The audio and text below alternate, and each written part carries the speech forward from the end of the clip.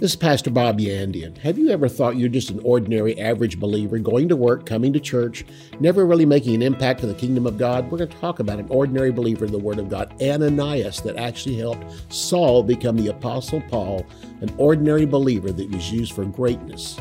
Join me. For more than 40 years, Bob Yandian has been an expositor of the Bible, making seemingly complicated doctrine easy to understand. Grab your Bible and study the Word of God with Pastor Bob Yandian. Hello and welcome again to Student of the Word with Pastor Bob Yandian. Great to have you here today. I've been in the ministry now for almost or a little over 40 years, maybe 42, 43. Of course, it all depends on the date this thing is aired. But I've been in the ministry for a long time. And something I discovered as I was growing up, I was just always thankful for somebody that was there to help me. Because I was one of those, if you have to be a pastor to understand this, and that is there's those people in the congregation that they come at you after every single service. I remember this one guy had a stack of books under one arm and he had his note-taking stuff on the other arm and a Bible there and all that. He'd come up after every service and just ask questions and questions and questions. And there's times I'd see him coming down the aisle at me and I think, oh, where's the way of escape out of here? I'll be stuck with all these. And the questions were good, but they were just so, pardon the expression, they were just so elementary. And so I didn't know what to do when I saw him coming. And one day as he was coming at me, I thought, oh Lord, here he comes again. And the Lord spoke to me and said, Bob, that was you 20 years ago. You were filled with questions. You bugged people, but that's because you had a call on your life. And I begin to see that those are usually the people that have a call on their life and they just don't know exactly what to do with it. They're filled with questions. They hang around the church. They come early. They stay late. They volunteer for everything. Even though they're doing 4 or 5 things, they just keep on. And to me, what happened was I had to start listening to these people and I began to find out some of them really had something good to say. It didn't take being 20, 25, 30 years in the ministry to come up with all these answers. Sometimes if you just open up your ears, people around you will tell you things, but you have to be able. And on top of that, you have to be willing to listen to somebody that almost in your natural mind seems they're just getting started. I'm way up here. And you got to get rid of that attitude. And that's why I like the book of Acts. The book of Acts is filled with ordinary people. The book of Acts isn't just the works of Paul and Peter, but of the believers in the church and how they went out in the streets and they won souls, how that they laid hands on the sick and they would recover, how that, again, they would preach the word of God and signs and wonders would follow them. And that's the closing of the book of Mark, the closing of the book of Matthew. When he gave the Great Commission, they went into all the world, spread the gospel. They laid hands on the sick, saw them recover. They taught the word of God.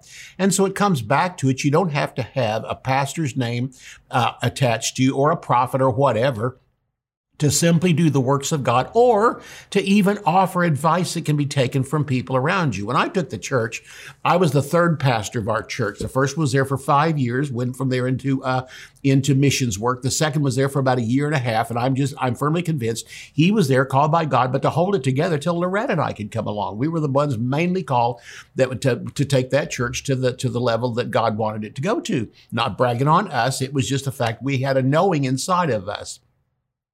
And so anyway, I was the third one to come along. And so my first one was I really wanted to teach the people the importance of church attendance and just being there, faithfully being there.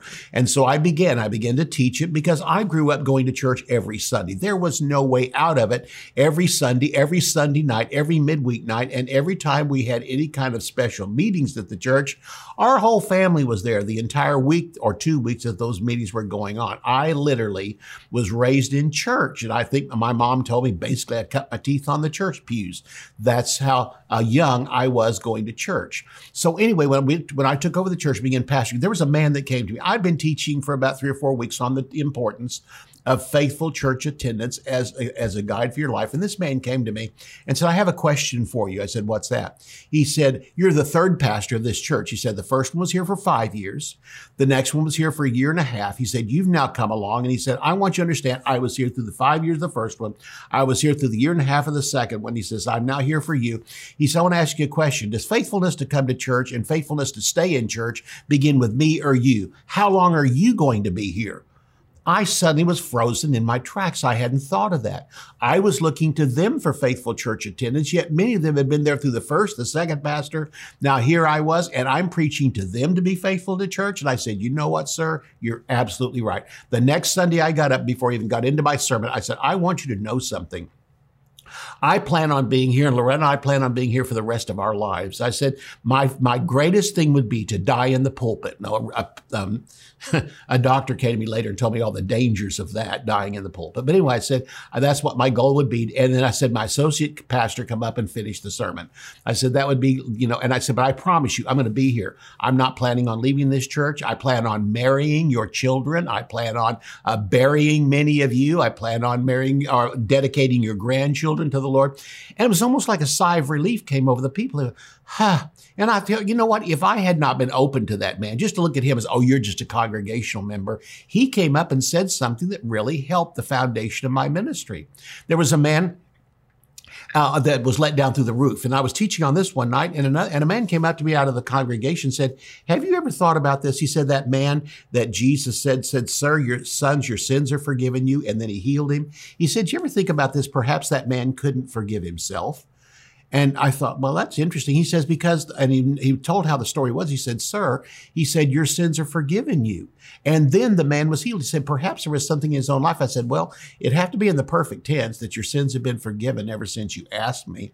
And so I said, I'll go look it up. You know what? I looked it up and he was right. He was right. It was in the perfect tense in the Greek. Jesus has said, sir, your sins have been forgiven ever since you asked me to forgive you. And this man, it must have gone through him. He must have thought, oh my goodness, here I am asking and asking, but I can't forgive myself. And suddenly he forgave himself and his healing came. So again, just to be able to listen to people around you at Rhema Bible Training Center, I was one of 4 teachers that were there. There was some ones that came part-time, and they came from time to time. There were 4 major teachers that were there. And so one time we were teaching something and Brother Hagin called us all in, all 4 of us, and sat us down and said, what are you guys teaching? So I want to know. And listen, he was open to us. It wasn't the fact he said, no, I don't believe that. He listened to what we had to say and said, I see that. He said, but let me bring this back around. He began to bring some things around. And what he taught us was teach it in moderation, or teach it in a way that the people can see you're not coming from one strong viewpoint or another. He said, this is one of those things, it's not a heaven or hell issue. And we said, thank you. But we, again, we're grateful to the fact that Brother Hagin would sit and talk with us as the teachers. It comes back to this, the book of Acts is there for a reason. It's not named after anybody. It's not named after Matthew, Mark, Luke, or John. It's not named after the Roman church or whatever. No, it's just called the Acts of the Apostles. And the apostles, in fact, actually, the book of Acts could better be, it would be just the Acts of believers, those who were born again, spirit-filled, and they begin to go out and do the work of the ministry. So today, I want you to turn with me to Acts chapter. We're going to take a look at what I would call an ordinary believer. You hear about him this one time, and he made such an impact on Paul that Paul mentioned him 2 or 3 other times in there, but this man was used by God to help Paul. And basically, Ananias was just an ordinary believer. He loved Jesus. He accepted him as Lord and Savior. But for us to understand, he sets down a precedent that God can use anybody. We have to be open. And on top of that, we have to not be so prejudiced as to think that God has to send some Mr. Super Duper, Miss Super Duper to us, the one who operates in gifts, signs, wonders, and all that to give us a word, because we won't accept a word from anybody else. So who was Ananias? Acts chapter 9 says this in verses 10 through 18, and I'm not going to quote all of them, but this is where the passage on him is found, and we're going to start taking up other verses out of that, but I'm not going to start with that. I'm just going to start with this verse. There was a certain disciple at Damascus named Ananias. To him, the Lord said in a vision, Ananias, he said, behold, I am here, Lord. The name Ananias means protected by the Lord. He was not in the pulpit ministry. He was just a disciple in the church. In fact, the fact that his name was given here, I think is even interesting because you know what? God could have just left his name out and talked about Mr. Ordinary, the man that just came into, and God used to minister to Saul. When Saul now accepted the Lord as Savior, the name Ananias Ananias, again, means protected by the Lord. He was not in a pulpit ministry. Again, he was a disciple. He might have had maybe he taught a class or something in the church, but this is all it was. But we're not told anything about him. But to be honest with you, there's no such thing as a part-time minister. I've heard people talk about, well, you're in the full-time ministry. Well, that must mean you're in the part-time ministry. I can't find whether Christian life is a part-time ministry. Everybody has a full-time ministry. You say, yeah, but I'm a dentist, and that's my ministry. The answer is yes. If God puts you there, you use your dentist ministry to lay hands on people, to minister to them and see them saved, all those different things. I started out in a grocery store. My first job was there. And as I ministered and as I was in that grocery store, there was times I didn't think about it. I was ministering because I was raised in church. My life reflected that. I just lived like I thought I was supposed to, and I wasn't comparing myself to other people until one day I lost my temper. Some lady came through the checkout line, and she wanted her groceries all placed a certain way, and I lost my temper. By the time I got back, I was visibly shaken by the attitude of that woman toward me, and I'd never been treated like that by anybody before. And the girl behind the cash register looked at me and said, "I've never seen you act like this." She said, "I've never even seen you lose your temper." Wow. And it suddenly struck me my life was a ministry. I'm not a part-time minister. I'm a full-time minister. You are a full-time minister. There's no such thing as a part-time minister. The moment you accept Jesus as Lord and Savior, you are in the full-time ministry as much as evangelists that go around the world, because that's their calling. Your calling is to stay by the stuff. And you know what David said, speaking from the Lord? He said, those who stay by the stuff will be rewarded equally with those who go into battle. So God simply saying we all share in this thing equally. That's why I like my partners. You share in the ministry with me, and you stay by the stuff, and you go to work every day. You're a student somewhere, maybe at a college somewhere, or you work in all different, from blue collar to white collar to, you stand in some factory line somewhere. You might work in a Walmart. It doesn't matter where you work. You're in the ministry, and you're going to get people saved. And God's not going to reward Billy Graham for winning somebody in Minneapolis, Minnesota, and all the time you're in some small town and working in a Walmart, and you get somebody saved in the back room somewhere. The salvation is the same. God doesn't see it as he's a great minister, you're a part-time minister. Mrs. So-and-so, she's got a full-time ministry, you got a part-time ministry. We all enter the full-time ministry the moment we accept Jesus Christ as Lord and Savior. He was a church member. Ananias was a worker who was used by the Lord and ended up pointing Saul in the right direction. I'm quite certain. It says in this verse of scripture that Ananias is called a certain disciple. The word certain is used throughout the book of Acts to point to certain people or to people, and not just the word certain thrown in there. No, it means this person was a very important key person in the book. And certain ones are called certain. I keep using that word over again. But Ananias was called a certain disciple. Why? Because he was such a key and pivotal point in the life of Saul that when Saul got born again and on the road to Damascus became later on the Apostle Paul. He's called a certain disciple because he's going to be used to direct one of God's most important ministers found in the Word of God. And in Acts chapter 22, verses 12 and 13, even Paul reflected back on Ananias being used. And I'm not sure Paul ever saw Ananias after that. We don't know what happened to Ananias after that, but we will find out when we get to heaven. We're going to talk about this when we come back from the break. Again, what I'm offering is my book on the book of Acts. And listen, it is filled with ordinary believers just like you and just like me. See you right after the break. At the dawn of the church age, Jesus sent the Holy Spirit and power to his followers. From Pentecost, they were led by his Spirit to blaze a trail through the hazardous maze of pagan cultures and religious legalism. Like wildfire, the gospel spread through the known world, bringing salvation to a whole generation and triumph and trial to the church. In a New Testament commentary on Acts, Bob Yandian explores the exploits of those sent to uproot the binding vines of religion and philosophy and to sow the kingdom of God. Through evaluations of early congregations and detailed descriptions of their cities, Pastor Bob walks us through the exciting, perilous adventure of the early church. Order a New Testament commentary on Acts at bobyandian.com. I've been waiting on this book, Theology Simplified. This is a class I teach at Charis Bible College, and I've been waiting to put this into a book. It's 8 different theological terms that sound difficult, but actually are very simple. I just simply think the Bible sometimes is filled with complicated sounding words, but you break it down, it becomes very simple. This book is called Theology Simplified. Let me tell you what all it covers. It covers predestination, it covers reconciliation and sanctification, it covers glorification, justification, redemption, propitiation, and election are all covered in this book. And again, big words with simple meanings. I bring it down to you. Go to my website, bobyandian.com. You'll find how you can have a copy for yourself. Blessings upon blessings to you.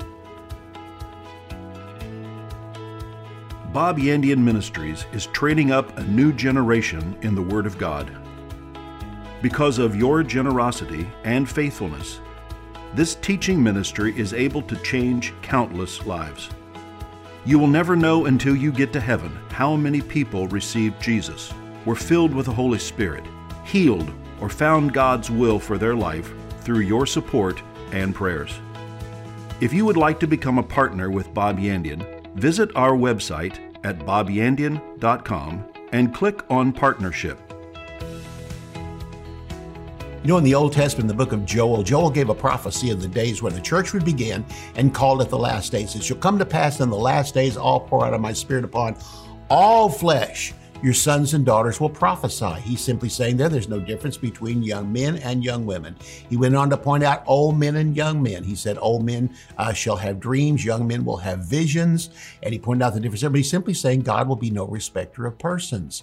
And on your handmaidens, that's people that work in your house. Handmaidens were those that worked around the table and those that opened the door and those, again, that cleaned the house, all that kind of other stuff. He went on to say there the same thing was true there. In other words, God sees no difference in any believer. He would pour out His Spirit upon all flesh. How did Ananias know to go and find Saul? It's because he received a vision. And in that vision, he was told what to do. And Ananias understood grace. He laid hands on Saul and kept it a secret. We're going to find that out. But again, Ananias, because he was used to direct one of God's most important ministers, was simply called here in this verse of Scripture, Acts chapter 22, verses 12 and 13. And here in chapter 9 of the book of Acts, we find out again that he was used by God for this particular reason. Why? Because he's nobody special. In fact, again, we come back to it. Is he anybody special? I guess we could say, because we're all special in the eyes of God. But he did not stand back and say, well, Lord, I don't deserve to do this. Perhaps maybe the pastor of the church, or Peter, or John, or one of those that were there on the day of Pentecost, were one of Jesus' disciples, they would be more qualified to do this. And God just simply said no. So again, he was a church member. He was a worker who was used by the Lord to point Saul in the right direction.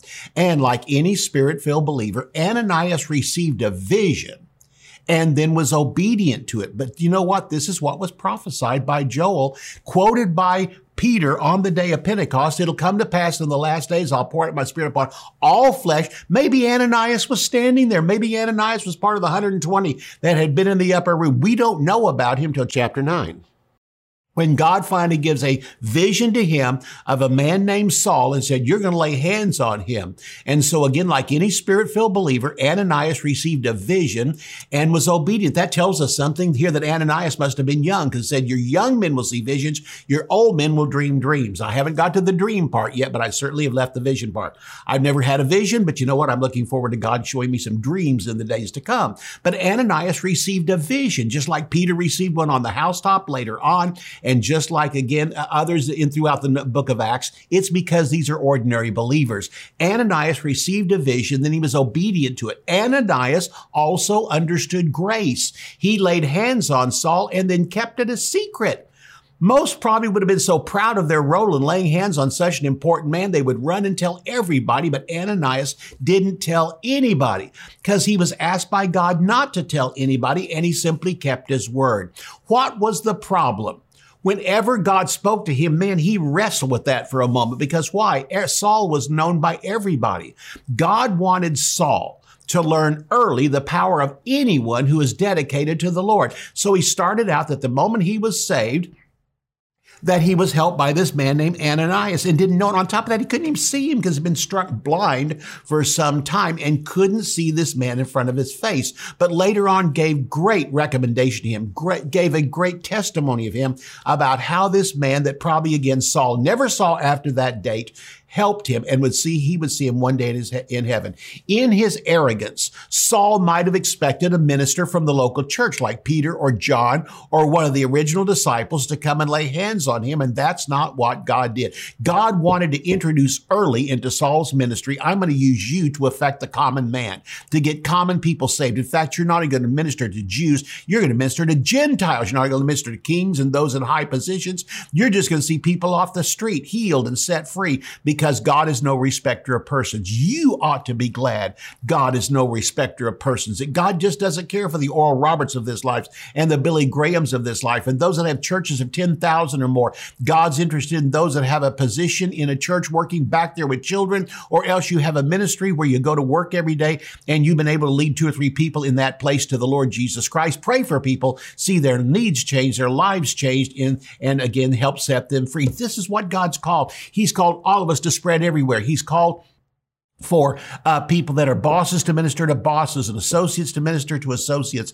all the way down the list. He's called plumbers to witness to other plumbers. And that's why, again, one person, the pastor or somebody in the church, can't minister to everybody, but we minister to who God sends us across their path. And you know what? God sends us into all levels of society. And that's what the book of Acts is all about. People being born again in the church and then going into all levels of society and ministering to those around them, because this is the person you can't stop. You know what? In different countries, Americans have gone to become evangelists and become ministers over there and to go and spread the gospel of Jesus Christ. And so I do know of one man. He became a missionary, but when he got to a certain country, he'd only been there for a while and they kicked him out. He said, "Bob, how can God call you to be a missionary, but you go in there and you can't do anything?" I said, "Think about this for just a moment. How many people did you see get saved?" He said, "Well, I had about 30 or 40 people get saved." He said, "Did you start a church?" "Yeah, we started. It's just getting off the ground." He said, "Well, think about that. God started that, and then you've been pulled out of the way, but they can't kick a person out that belongs there. They can kick you out because they can make laws against other people from other countries, but they can't do that with their own people." Can you see the wisdom of God? Paul went into places and won people by the thousands, but then he set up churches there and he left. Why? Because, they could come against him as a Roman coming into this city, as a Jew coming into this city, but you can't get rid of the people that are there. And understand something, Ananias was one of those entrenched because he was a person right there out of that area and right out of the church. So a man's position and power before he is born again is of no value to God. So quit bragging about who you were before you got born again. I mean, I've heard times when moms would tell their kids, "I was a singer. I was a backup singer for so-and-so. And I was, I did music things everywhere and all that. And then I got saved." And they'll talk about how that, "I must be important to God because he took me out of such an important place." You were of no value. Understand something. You had no higher value than Paul. Paul said, "I was the chief of sinners." He said, "Man, when they wanted an interview, they came to me. When the Jerusalem Post wanted to know what was going on in the Jewish religion, they came to me. I was known everywhere. My picture was on magazines. My picture was in the newspaper. Everywhere you look, you see pictures of Saul, Saul, Saul." You know what Saul said? He said, "I was nothing." He said, "I was less than nothing." He said, "I became born again." He says, listen to this. "I was the highest in position in the world. I got born again and became less than the least of all saints, and I took a step up." In other words, you could be president of a country and not be born again, and then no longer be president of that country, receive Jesus as Savior, and you just took a step up. It was said of Billy Graham years ago. Someone said, "Have you ever thought about running for president of the United States?" And you know what he said? "I wouldn't step down." What an incredible statement. "I wouldn't step down." He saw that he was in the highest position he could have. And let me tell you this, if you're a deacon in the church, if you're an elder in the church, if you have a class in the church, God is simply wanting you to come back to it. The ordinary believer with God is not ordinary. Ordinary is a word that other people use, but God doesn't use that. He says of all of us, we are all the righteousness of God. We have all obtained salvation. We're all going to go to heaven, and rewards in heaven are not determined by what kind of position you had, what kind of title you had. It's simply, were you faithful to do what God called you to do? He's not going to say to you, "Well done, good and qualified servant." He's not going to say to you, "Oh, you tremendous man that won 10,000." Lord, he's going to say, "Well done, good and faithful servant." Were you faithful over your 200? And just as this man was faithful over his 10,000, were you faithful each work day to go to work and to talk about Jesus? And whenever the needs came up, pray for people. Did you do that? Then you were faithful to God. You might consider yourself to be an ordinary believer, but wait until you get to heaven when you see the shouts and rejoicings up there. My dad used to tell me a story. that there was a man that was a missionary, and he was sent to Africa, and he went over there, and he kept expecting every year he was going to get to go back, but all kinds of things happened, disease and attacks as he was in these villages and stuff. It ended up later his wife was killed and his kids were killed. And toward the end of his life, he had no one. So he decided he would go back to the United States, and those that supported him sent him just enough to where he could come back to the United States. And he got on a ship. And he was coming back and didn't know it, but President Teddy Roosevelt was on that same ship, had been over in Africa shooting wild game, and was on that boat. He said, I didn't know it, and he talked about it later. He says, in fact, it wasn't until we were just about off the ship that I found out he was there. He said they blocked everybody. Nobody was allowed off the ship until the president left the ship. He says, I saw him walk down the gangplank. I saw all these workers in front of him, Secret Service in front, all the workers back. They took him on down. He got into a convertible car, was driving down the streets of New York, and said there was a ticker tape parade as he came back. And he said he watched that go on. He sat there and he stood there on the edge. He said, I watched all the other people get off the ship. He said, there was no one there to meet me. No one. He said, I began to cry and said, Lord, I have been in Africa for years. I have gone and ministered in those little tiny villages. My wife was killed over there in the work of the ministry. My children were killed over there in the work of ministry. And now I'm an old man. And I come home and there's no one here to meet me. And he said the Lord spoke to him and said, what makes you think you've come home? You haven't come home yet.